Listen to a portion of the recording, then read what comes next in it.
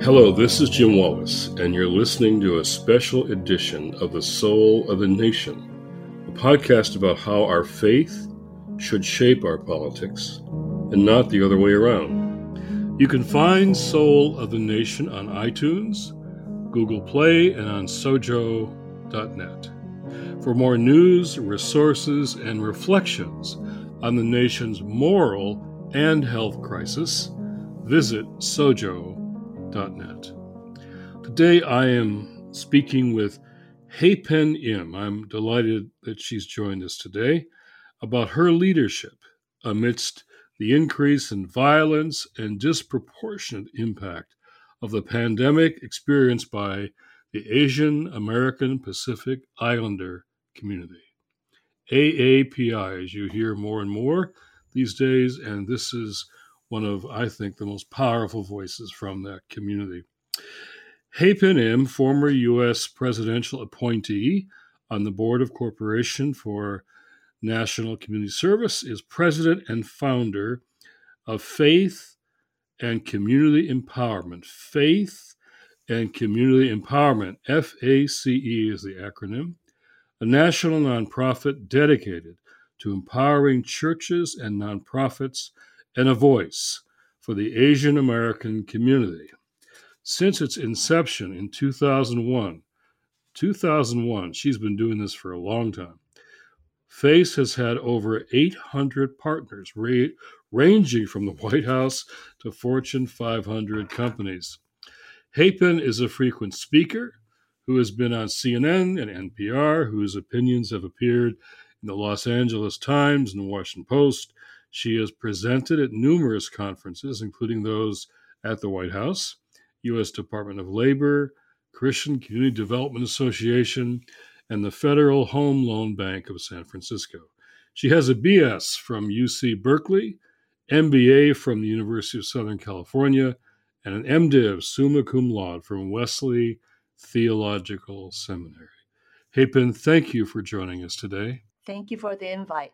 So let me start with this question before we get into all the issues we have to face in these days.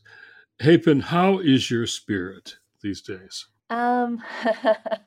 It's kind of interesting. I read this passage of Moses being told all the things that he needed to do to build the tabernacle. And it's one of those like daily reading series. And I remember reading and thinking, oh my gosh, if I was Moses, I think I would be truly overwhelmed.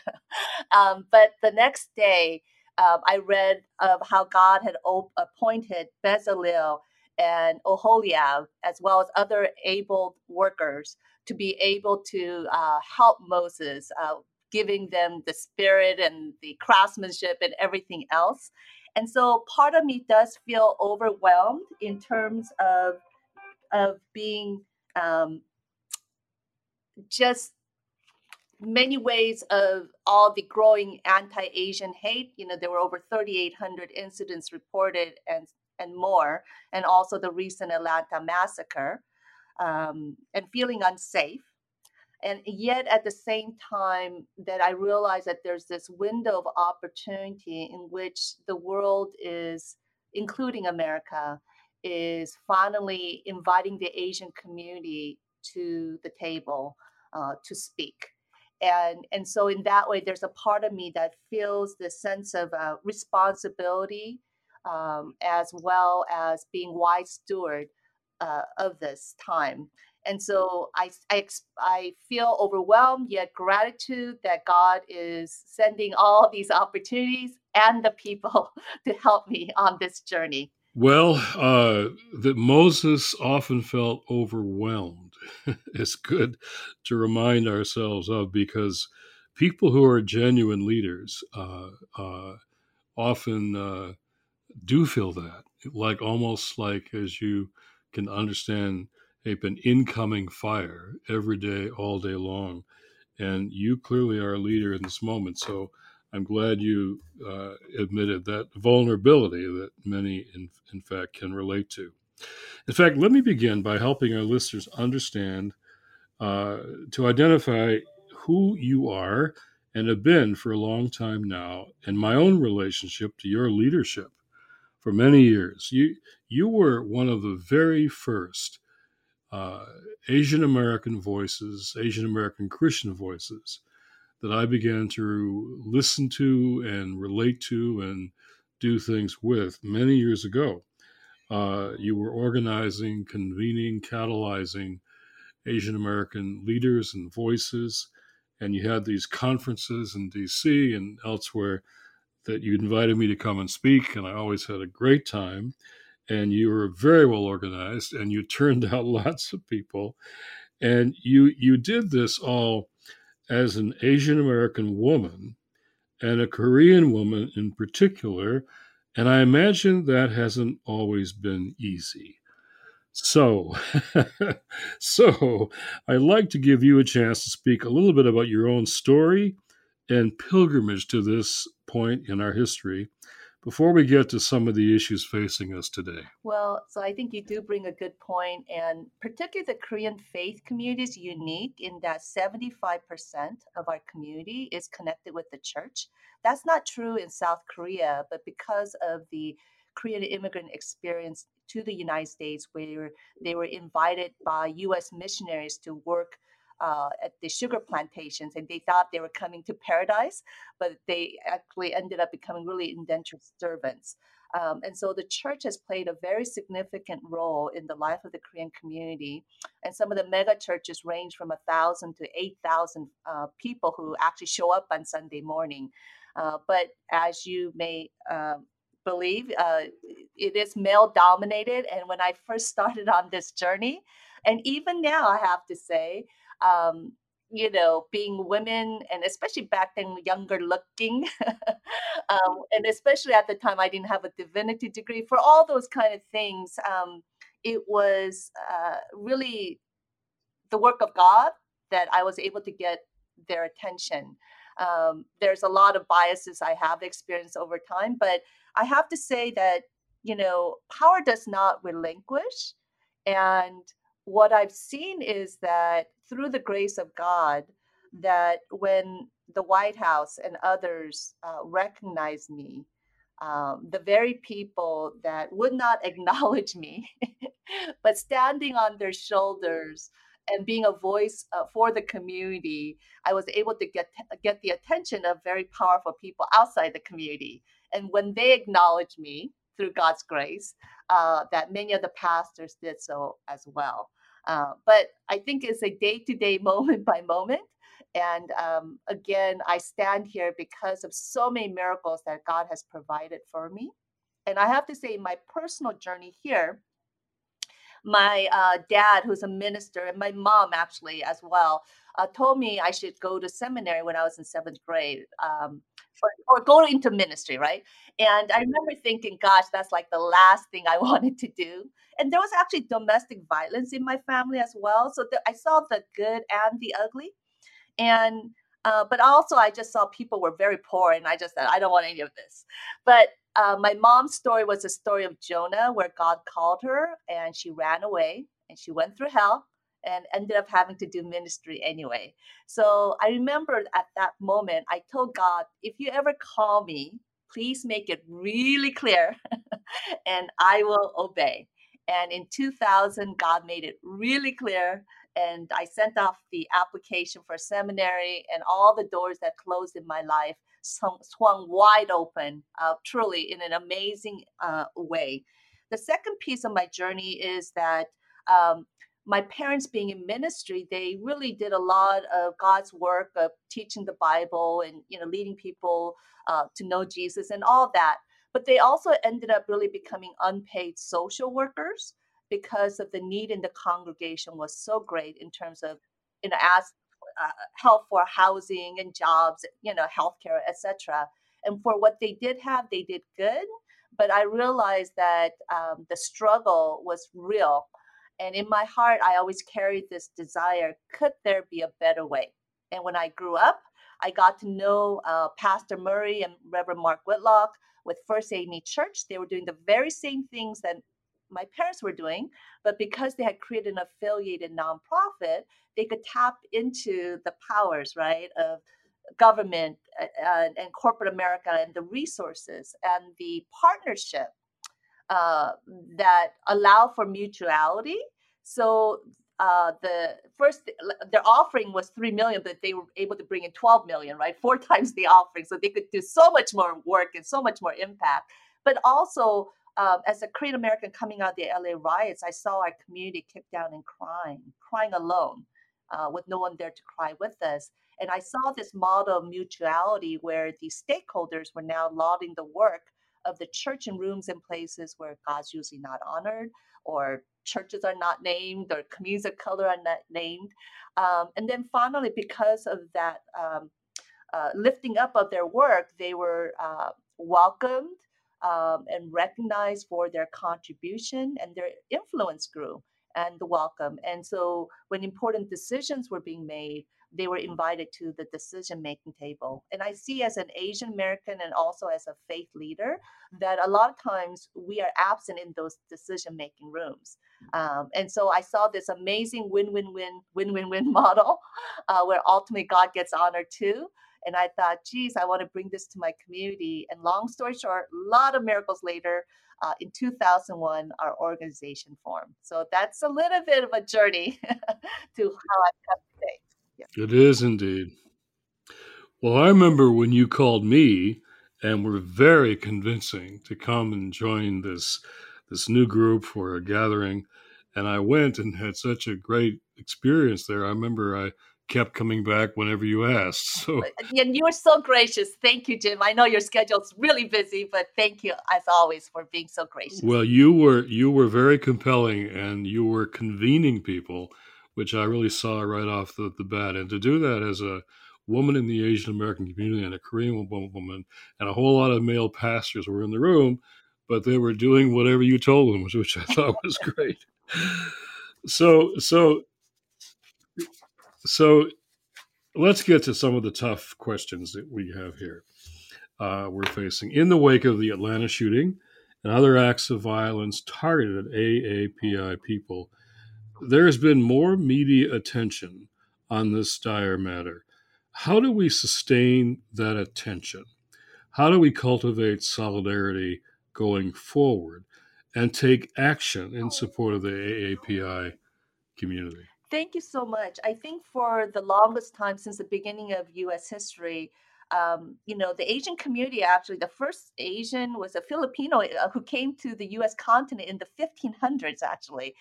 But because of US immigration policies that excluded not just Chinese, but all Asians from coming to the United States, our current numbers are rather low.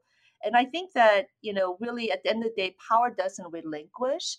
And so no matter what color you are, um, the people in power will use you, whoever you are, who are not in power, to advance their agenda. And so, contrary to the model minority myth, the Asian community has been targets of systemic racism, from, again, exclusion to the immigration to the United States, to lynching, to killing, to stealing our wealth, to being sexualized and fetishized, and so much more.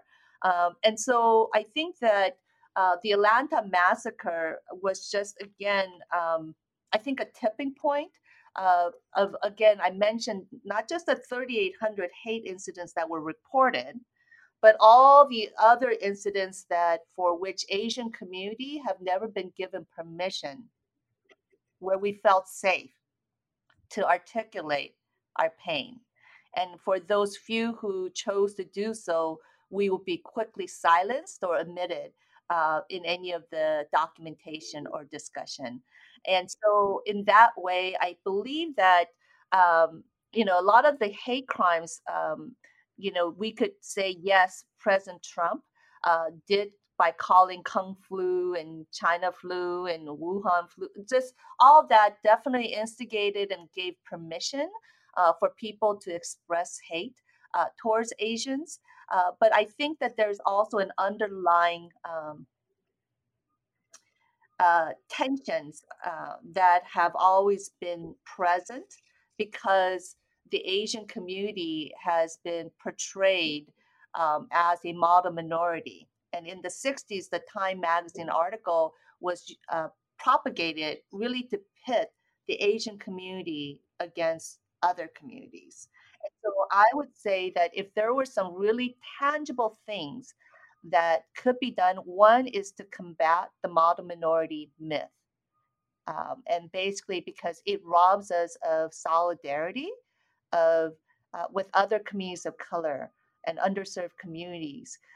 It robs us of being able to lift up our pain and to be acknowledged, and also then the opportunities for investments and resources when decisions are made to help hurting communities. And so I would say, as a policy, that there will be more data points, because a lot of times when the Asian community, there's over 80 communities. Did you know that under AAPI? Well, 80, 80, 80. over 80 plus, right? So Extraordinary. it's kind of Hmm. like, it'll be like putting United States with, I don't know, Kenya, like, different languages, different culture. It has nothing to with one another, but it's just an artificial political aggregation of communities. And so, again, each of us have experienced different journeys, different history, and also, again, points of pain. So as an example, one is the high educational attainment. If you do look in the aggregate, you'll see that actually Asians, compared to any other group, have the highest educational attainment, whether it's bachelor's, master's, PhD, doctorate, or professional degrees. But at the same time, I would say the Pacific Islander community actually has the highest high school dropout rate of any group. And so, if you don't look under the trunk, as you say, if you don't disaggregate the Asian community, it's going to really misrepresent who needs help, including, again, many subgroups as well. Um, and then I would say, again, throughout history, we've been there. I know that one of the accusations that I have heard recently from particularly leaders from the Black community, who'd say that some of their friends or the people in their network say, hey, you know what, why should we show up for them when, Asians have never showed up for us? And, for that, I would say I would like to give three answers. One is that we have been there, but a lot of times we're cut out of the picture frame. Even with Cesar Chavez, actually, it was a Filipino leader who actually started the whole, great strike and protest. And it was through them that they were able to then have Cesar Chavez then also then take on. But no one talks about the Filipino community and their leadership. But over and over again, many of us have been present to lift up and to fight with the Black community, but we were just never important enough, and we're being constantly told that. And the second piece is that, over 70% of Asian community are limited English speakers, and so in that way they're foreign born, and so for many of them they're just in a survival mode, and so for many of them they don't even know how to come and show up for themselves, right? Because of they're in survival mode. And then the third piece is that I think for leaders like myself, you know, um, I have to say during this whole anti-Asian hate, and especially after the Atlanta massacre, so many people reached out to me, and people have showed support, including yourself, Jim, for which I'm grateful. But I particularly have to say I was really impressed with many of the leaders from the Black community who reached out personally, as well as use their social media platform to speak truth, right? To push back the narrative about the Asian American community, especially on the Atlanta massacre, where they try to depict many of the victims and the massage parlor as something that was less than, kosher per se. And these are 60, 70-year-old women, right? And it's just unbelievable. But anyway, and so it's only, again, someone might like myself who are very vocal in many other platforms, but I have to say that through this experience of being a recipient of the voices of other communities and their support that I'm just starting on my journey to reclaim my voice. For so long, our voices have been silenced, right, and devalued and dismissed.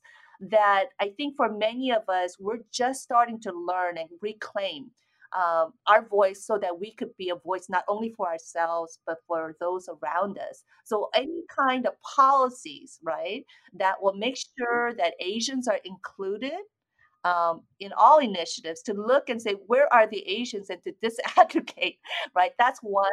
And I would say, it's recent that the Black Brown community, even though there's been historic tensions, have been able to build solidarity.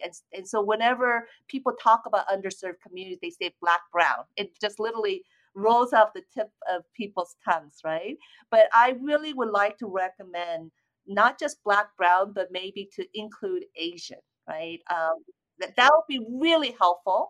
And also, again, as a policy on the PowerPoints, the talking points, and also the people on stage, that they would also include Asians and to dig deeper to find out about the suffering and the pain. The discriminations, the low home ownership rate, the mental health trauma, the COVID-19 death, that we're one of the highest, if not the highest, in many cities. But we continue to be left out of those spaces as well. So you use this phrase several times now. There's a lot in what you just said. I want to unpack a couple of things. It's really important for people to learn from what you've just said. The model minority myth. The model minority myth.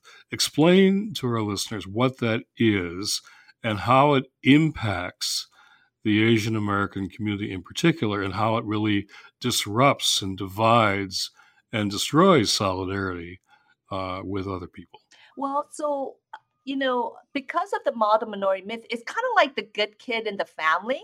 If there are other kids that are causing trouble for whatever the reason, and the good kid, even though they may have challenges, they're constantly overlooked, or that's the assumption that they don't need help. And so, again, back in the 60s, Time magazine depicted Asians as, look at Asians, they're highly educated and they're succeeding in America. What's wrong with you, other communities of color? And again, it really masked the pain in our community. And so, if I was a member of another community and we're being pitted against one another, especially, if someone's put up artificially as a model, no kid, growing up when their parents say, hey, look at so and so. Why aren't you? It's going to like that kid, right? And so, again, it really has pitted our community against other communities of color. And as mentioned, the Black Brown solidarity, there's a lot of fights, whether it's on immigration, on discrimination, promotion in the workplace, of, mental health trauma, even COVID-19. Communities of color, including Asians, we are all suffering at disproportionate levels. We are also frontline workers, essential workers, right? So again, we keep being left out, and it has also then created this sense of what is, because of the lack of investments, many of us are suffering in silence. And the way that discrimination has been traditionally in the United States binary between black and white framework, everyone else's experience, which is also unique to them, have also then been erased or minimized. And so, again, because of that, we are not invited to many of these forums, discussions, or even policies or investments or funding opportunities that leave us out. It also causes, I think, indifference because our stories are absent in history. So, whether it's our contributions or our suffering. And so, a lot of times, in the absence of that, and us being not invited to the decision making rooms, others get to tell us who we are. And usually it's not kind. And so in that way, we become easy targets of hate when people are suffering. And so I would say the recent rise in the AAPI hate, although it's always been there, but even like in the context of the Korean store owner slash Black customer, and I think it has led to even broader Asian store owner. But next year is the 30th anniversary of the LA riots. But I would say in the recent optics, you see a lot of minorities hitting and hurting and assaulting the Asian community. And I would say for many of us, our experience in police response, just as with other communities of color, have been non-responsive, non-satisfying, and insulting. And so, even most recently, an 84-year-old gentleman who was sitting outside his store last year, he was like almost he felt like a kickboxing, like taekwondo kick into the face, where his skull was broken. He had to have major surgery, everything. And recently, we were told in the article that they received no justice, and the perpetrator is out free after a mental health treatment. And this poor gentleman, he's locked in his own home because he's fearful of being, attacked again. So there is that history as well. So we're looked upon as easy targets, and then there's also narrative of us being greedy, not being generous, not being racist, and a lot of that there is definitely elements of truth. But when you look at kind of the trauma and many of these particular store owners working in very dangerous neighborhoods, they are actually the victim of the second highest homicide workplace homicide victim rate. So number one is taxi driver, and then if you're a convenience store employee, you have this next highest rate of being killed on your job. So how many people would take on such a job, right? Unless their other options were worse. So there's all this kind of stuff that I think again puts many of us into this category of evil because others tell our story, right? As well. Right. Well, in let's go back to what you mentioned a few moments ago about what has this violence and hatred's always been there, as you're helping us understand, but it was exacerbated by recent events. In the statement put out by your organization, it states that former President Trump's racist rhetoric, such as his insistence on employing the term Chinese virus, and his inflammatory hate speech has virally normalized hate violence. You go on to say Asians have been scapegoated and blamed for the pandemic, and these narratives that have been projected throughout the media, especially from the executive levels of government, have given license, as you said before, permission for these heinous acts to occur. And so this violence and discrimination, I think, as you have said this, is really has to be understood theologically and not just politically. It's against our faith. It's denying the image of God, Imago Dei, in each and every person. And all the stories that we've heard about what Asian Americans have gone through, uh, horrible, hateful, even lethal stories.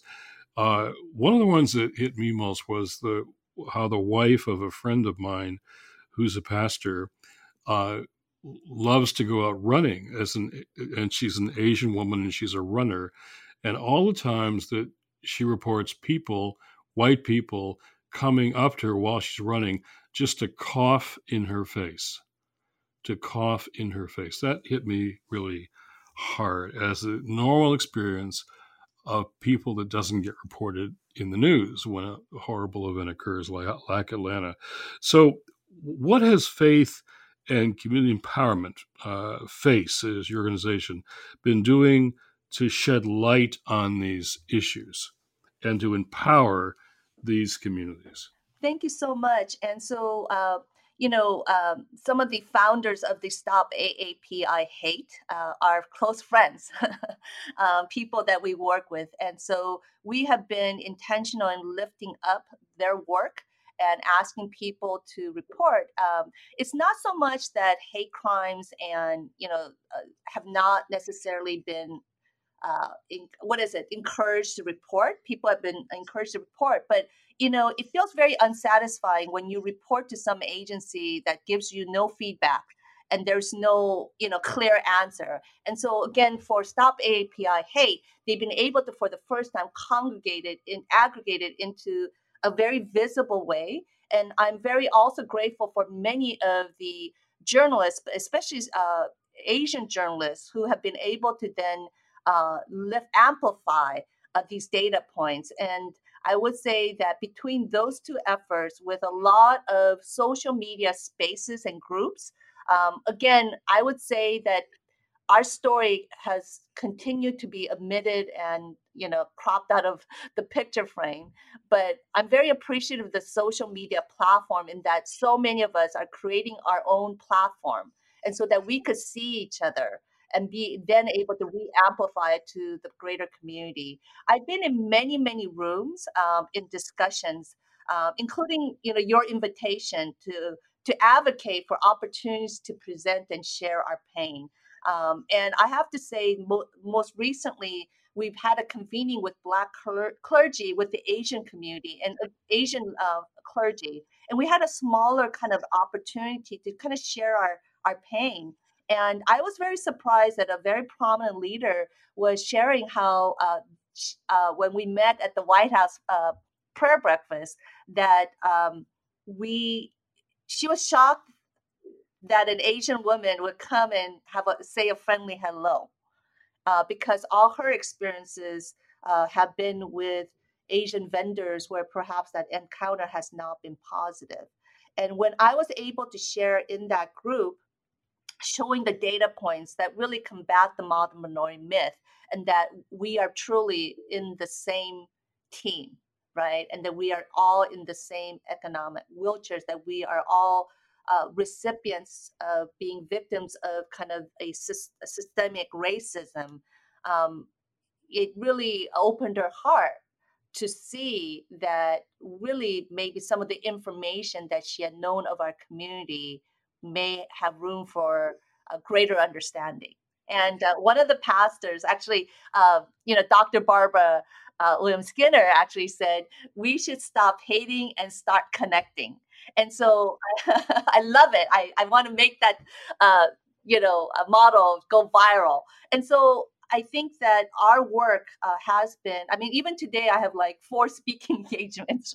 Um, and basically, we are sharing our pain, and showing our contribution, and that we're all on the same team, and also advocating to, for example, the White House, right? We gave some specific recommendations to relook at not just hate crimes, because the bar seems so high, as well as to deal with hate incidents, and to again support some of the efforts, including the legislative acts, right, that have been introduced, recently passed on the House side and the Senate, to be able to track these hate crimes and incidents, but also again to invest in our community, because I truly believe that God has given our light to each of us, God-given light to each of the community. And I think about Susan Boyle with Britain's Got Talent. When she came on stage, because she didn't look like the part, everyone dissed her and dismissed her. And yet, when she was given that platform and she opened her mouth and started to sing, right, her God given light was finally recognizable. And that moment was transformative in how the world could be blessed by her gifting, and how her life could be blessed as well. And I think of that for the Asian community, but for so long, we've not been given that platform and the investments for us to really reach our full potential of what God has given us, and to shine that light so that everyone can be blessed, as well. I remember that moment and hearing her voice, and it was such a transforming moment. I remember on the call right after Atlanta that we had with our faith table, very broad group, diverse group of faith leaders, and you were one of the key spokespeople to that call about Atlanta and what it meant and what it meant going forward. And Barbara, you mentioned Barbara Williams Skinner, said, "Well, I stand ready to have that conversation between you and the Black community." And then you had it, and I heard from her Yes, and there's some opportunities even with an ad council potentially as well. So we'll see where it all leads to. So thank you, Jim. the model of minority myth you explained very well. Also, you touched on this a couple of times. This notion as of Asian Americans, the language is perpetual foreigners. Perpetual foreigners. You've mentioned that, and I've heard from many of my colleagues and friends who are Asian American how I heard this from Walter Kim, who's the president of the National Association of Evangelicals, who was harassed a couple of weeks ago himself walking on the street, and people said, go back to China. Well, he's not Chinese. And so this whole go back to where you came from, this perpetual foreigner thing, that's a really deep part of the hatred in this country. Like the myth of the model minority, perpetual foreigners, when that just isn't true. So speak to that language of perpetual foreigner, how that really feels to Asian Americans for whom this is their country and their life and their history.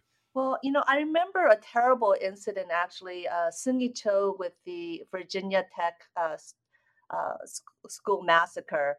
And Seung-hee was, I think he was like 3 when he came to the United States. I came when I was 7. And, it was only recent years that I've learned to speak better Korean language, but my home is America. And, it was very interesting to have them described as South Korean versus Korean American. And so, even in the news coverage of many Asian Americans living in the United States, we are perceived as someone foreign, like someone like that doesn't belong. And so, over and over again, I think that when they talk about America, there's no picture of us on TV, on stage, in media. It leads to us always feeling like we don't have a say, we don't belong. And that has tremendous trauma. As a believer and as a Christian, God tells us we are so much more. But because of what the world tells us, we actually do our own selves disservice of not being able to think of or picture ourselves doing whatever it may be. And I think in the same way for the Asian American community, for so long we're being told constantly that we are a foreigner, we don't belong. And so by not belonging, then people could do things to us Right. because we don't belong. Because you don't belong. We Right. don't belong. Exactly. And Exactly. that has been, again, on immigration laws, I would say even criminal justice laws. I mean, COVID-19, just again, over and over, we're not treated. And I think there's many examples of even like um, well-known celebrities and athletes, right? Or even Congress members, Asian Congress members going in to Congress and the security guards saying, pushing them out, right? So over and over again, we don't fit that image of what America is supposed to represent. And so in that way, again, we are left out of the invites, the rights and the privilege of being a full American citizen. And it leaves us again targets for hate and exclusion and discrimination and all kinds of assaults as well. Well, and the Japanese camps, called concentration camps, really during the war, there's so much powerful testimony there of what that meant, and that that dramatic history is overlooked again and again in our telling our national story. Right, especially because US was at war not just with Japan, but with Germany and Italy, but the German and Italian Americans were allowed to just continue on with their life, but not for the Japanese, right? And also, again, I think this is, I think, consistent with like when uh, Black citizens in this country were able to gain wealth, instead of celebrating their their advancement, because they're also perceived as outsiders in certain ways, right? That it breeds jealousy and hate and anger. And in the same way, when Asians took on jobs that, again, invited by the companies because they weren't willing to pay their current workers, and for many of the Asians who were invited to come to this country to be used and abused, really, but because again we're looked upon as someone that doesn't belong, we are outsiders. That again, that their abuse and their killing of our lives and bodies is all acceptable. And there's been so many of these kind of lynching incidents where, again, the perpetrator, they don't even get jail time because, again, we're outsiders, we're foreigners, and so we don't deserve the same level of justice as those who belong.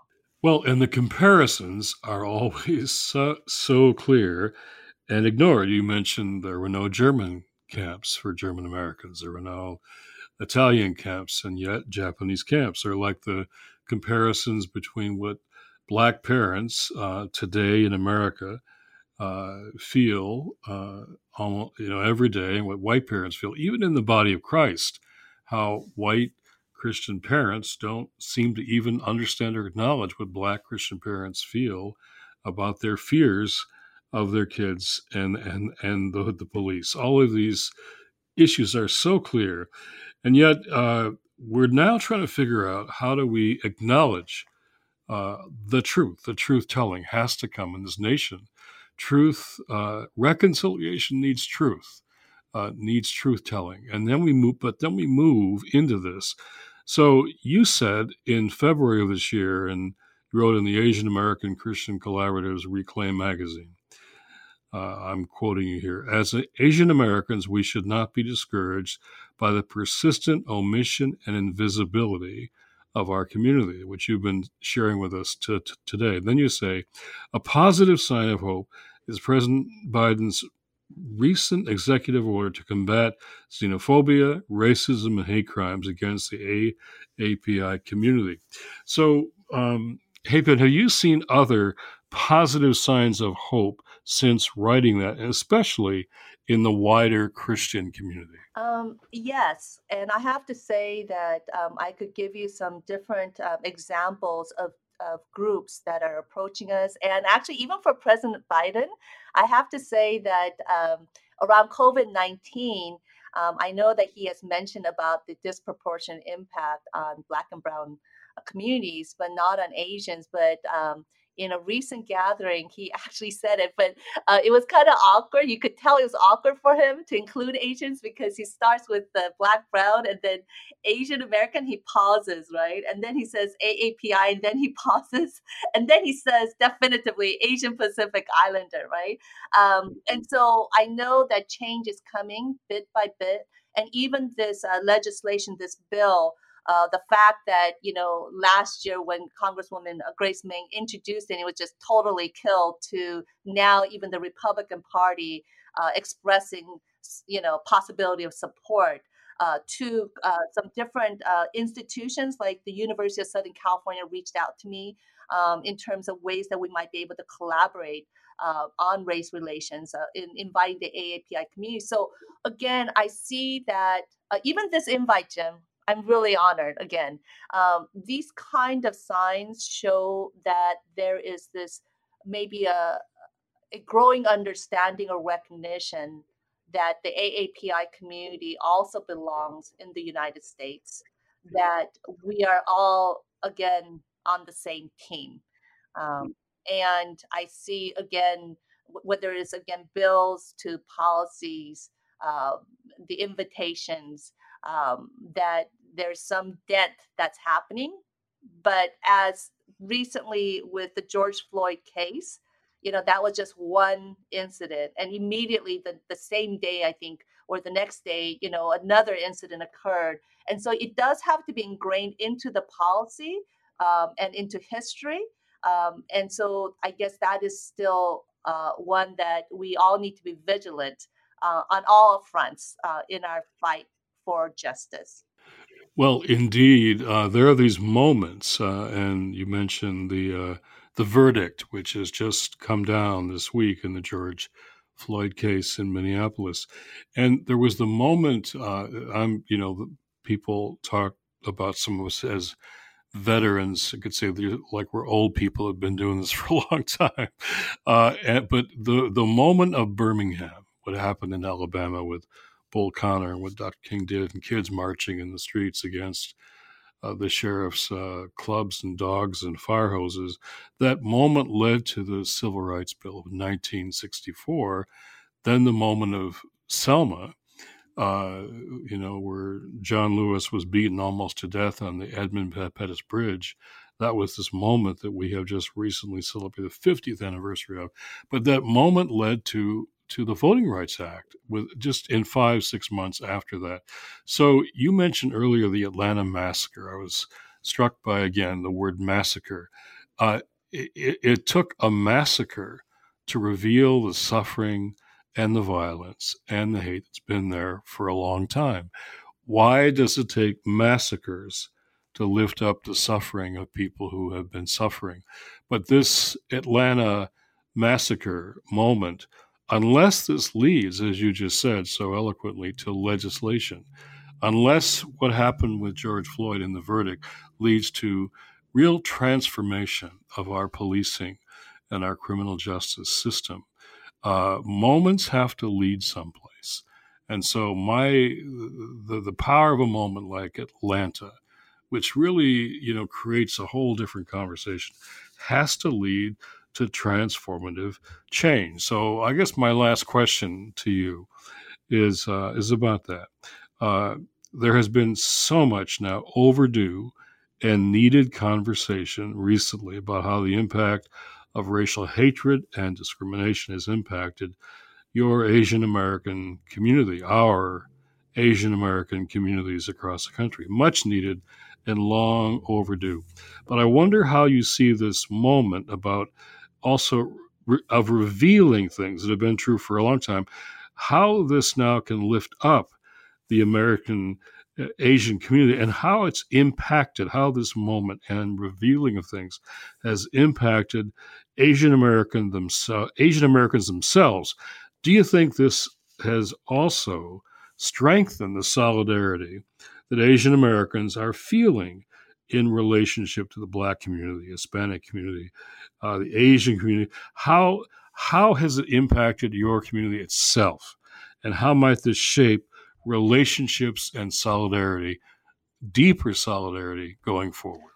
So thank you so much, Jim. And as you say, this is this window of time, a tipping point that God has opened for our community to be invited and to be listened to. And so for us, it's given us that safe space and the courage to be able to speak up and to express and to reclaim our voice and to also then have this experience of great solidarity from all communities. And so I think that new relationships or strengthening of relationships and the ability to see each other even in newer light, including myself, I've mentioned that, I've had long-standing relationship with the Black community as one example, but the Jewish, Latino, Caucasian community.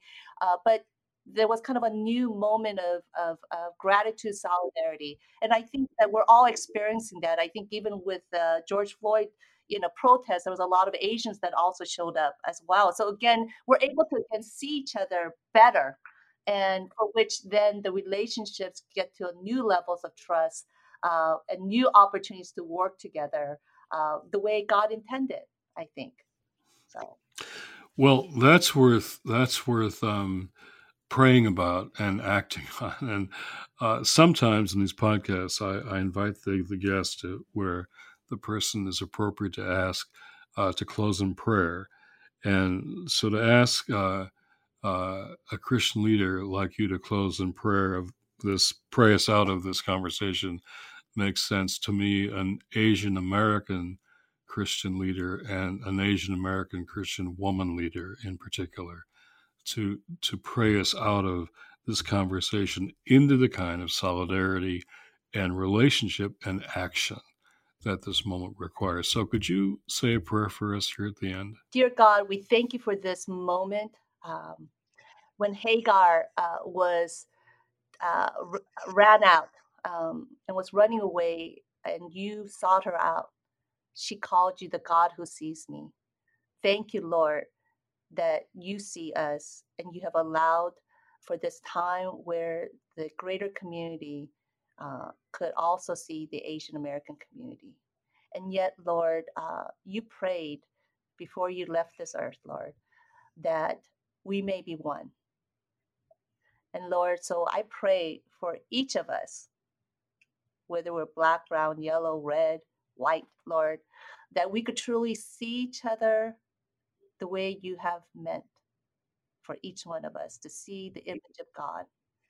And Lord, that we do not fight over crumbs, Lord, but that the abundance that you created, even in the feeding of the 5,000 with just 5 loaves and 2 fish, Lord, that when we can identify in each one of us our God given gift and we commit it to you, Lord. And then once we share, that scarcity will turn into abundance. And so, Lord, we pray for abundance in this country, for love, Lord, for greater insight and sight, as well as to be able to feel with your love. Thank you, Lord. And we pray for leaders like Jim Wallace, Lord, that you will continue to stand and encourage and strengthen so that they will continue to be that voice, to reclaim that voice that you have given each one of us. Thank you, Lord. In Jesus' name we pray. Amen. Amen. Dear sister, thank you for joining us today. Thank you. To hear more from Hyepin, and you need to hear more from her, follow her on Twitter at Hyepin and Faith and Community. Hyepin, Hypein, and Faith Community. Faith Community Empowerment website, FACE website, which is FACE, FACELA.org. FACELA.org.